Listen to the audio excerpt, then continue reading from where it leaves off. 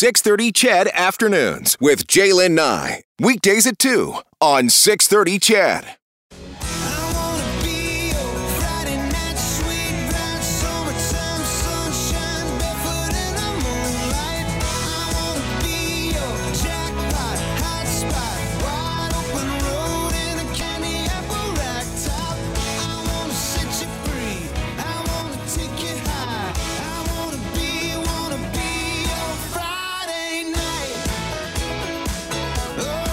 Friday night just around the corner, my friends. We're almost there.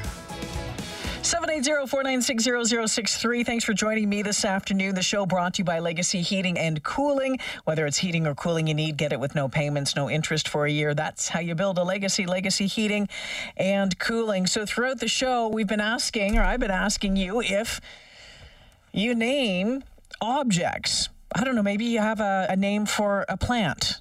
I have one at home. The plant's name, and it's a her for some reason, is called Fuzzy Louise.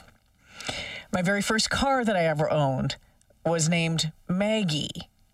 And my motorcycle is just simply called Baby. She's my baby, right? And I'm not alone with this. A lot of texts coming in this afternoon. Rick says, depending on the time of day, my truck is either Baby or a piece of you-know-what, depending on the mood she's in. This one says, at 7 years of age, my family drove to Los Angeles from Saskatchewan in Beulah the Buick, pulling Teresa the trailer. So why do humans do this? What's going on? Let's find out, because our next guest has been researching this. Dr. Shane Saunderson is a PhD candidate in robotics at the University of Toronto, as well as a research fellow with the Human Future Studio. Hey, Dr. Saunderson, welcome to 630 CHED. Hi. How are you doing, Jaylen? I'm good, Shane. So do you name your vehicles? Does your car have a name? I'm a bicycle guy, but yes, all of my bikes have always had names. I'm always a big guitar player too, and every single guitar has a name. You know, this is something that everybody does. So. You know, well, it's been interesting because I've been asking my guests today, and a couple of my guests say they have not ever done it, but a majority have said yes. So through your research, what have you figured out? Why do we do this?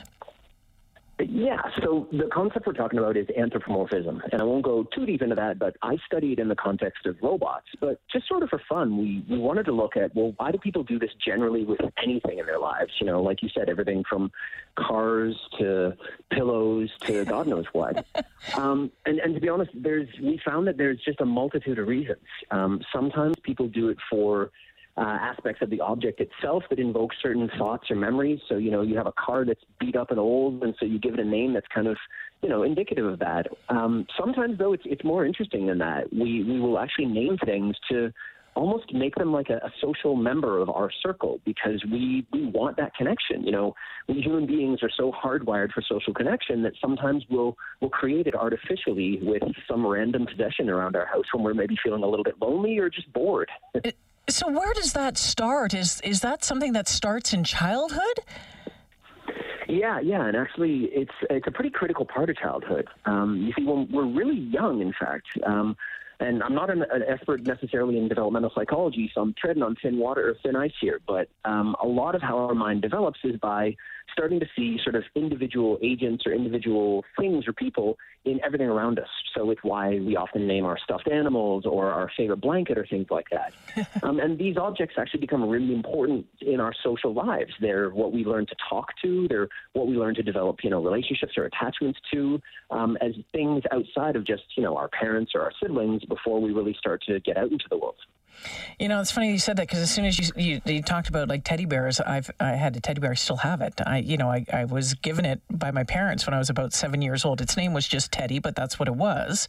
But it drove my brother nuts, so much so he threw it out onto the road and ran over it with my mom's big car. Did you keep it? I still have it, but then he put it.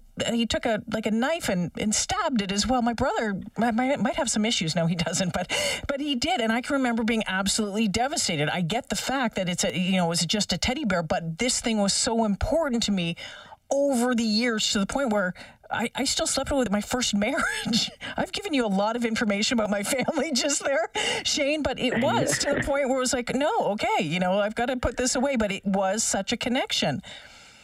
Well, and that's exactly it, because you see these items that we decide to give names to, part of the reason that we give a name to them is to build that relationship.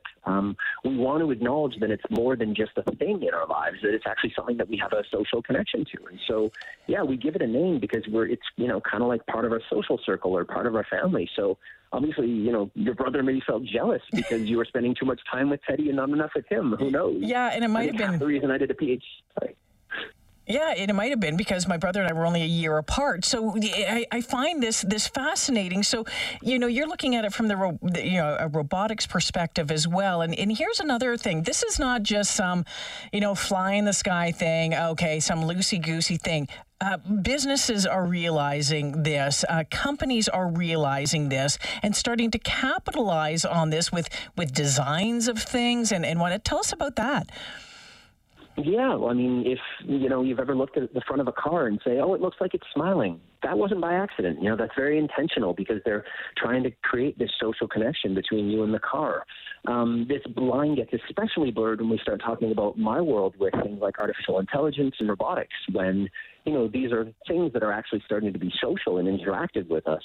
It really changes the game, because we can often be tricked into thinking for just a moment that, yeah, this is a person just like you or me. And when we're chatting with it, we often lose sight of the fact that, no, this is just a piece of technology that, is owned or operated by some large technology company. And very often it's trying to do things like influence us to buy things or things like that. And so it's when we lose sight of that fact that some of the complications and tricky parts can happen. We kind of need to remember that as much fun as it is to give something a name, sometimes we have to ask deeper questions about what that thing is trying to do in our lives. Well, I'm wondering that as we move, you talk about AI and robotics. I can remember watching a 60 Minutes piece not too long ago about this dancing robot. It was jumping up and down and going up the stair, all that sort of stuff. And I'm wondering, as we move closer and that becomes more and more and more and more a part of our world, if this all, obviously it's connected, but the companies will realize it even more. For us to humanize to humanize a robot, when I think for some people they might seem a little creepy, this is going to be a progress to get to that point and make them more appealing, I think.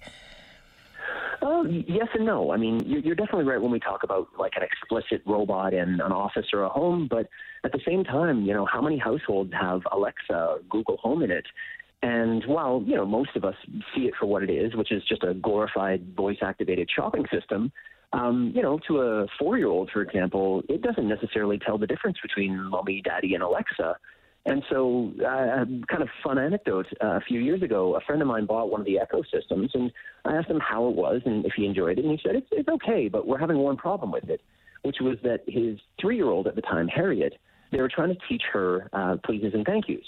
But the problem is Alexa didn't make Harriet say please or thank you, and so Alexa was sort of subversively teaching Harriet bad manners. And this is the problem with these social technologies, is that ultimately they're built and designed by individuals like myself, engineers, computer scientists with sort of no real background in a lot of the social and psychological aspects of this. And yet when we interact with them in an everyday sense, you and I, the people that are at home playing with these things, we are kind of looking at them like they're a social member of the household. And so there's some challenges there because we're not always getting it right. Well, you know what, Shane? We have an Alexa at our place, and I'm just thinking to myself, I didn't think of it in that way until you put it that way. I just thought it was just a speaker that I would yell at to play, Chris Stapleton or something like that. Didn't think about it that way. What in the work that you do? What do you see? What is next in the robotic world? It's probably mind blowing for most of us. Well, yeah, yes and no. I mean, the technology is progressing at sort of a steady pace. I've been working in robotics for about 20 years, and if I'm being honest, when people ask, what have I seen over the course of my career, the biggest thing is the technology has progressed, but not that much. I think what's more interesting in that time is how much we as a society have changed to welcome this technology into our lives and to be more comfortable with it. And so for me, I think the next 10 years of robotics is going to be interesting because, robots are starting to come out of the factories and they're into these social environments now. So we have robots as translators in banks. We have robots as tour guides in museums. I've even seen in Japan, they had robots that essentially perform funeral rites for people. And so we're starting to get to a point now where the technologies that we build and influence in our design of them are starting to come back and influence us because they're starting to be a part of the social fabric of how we exist. Fascinating stuff. Shane Saunderson joining us this afternoon. You want to see more of Shane's work? Check out his website at shanesaunderson.com. Pretty fun website as well. Shane, really appreciate you making time for us this afternoon. Thank you so much. Yeah, thank you. Have a great weekend. Yeah, you too. Dr. Shane Saunderson talking about, he wrote an article just recently, why we give objects human characteristics, right? Or why we give them names, for instance.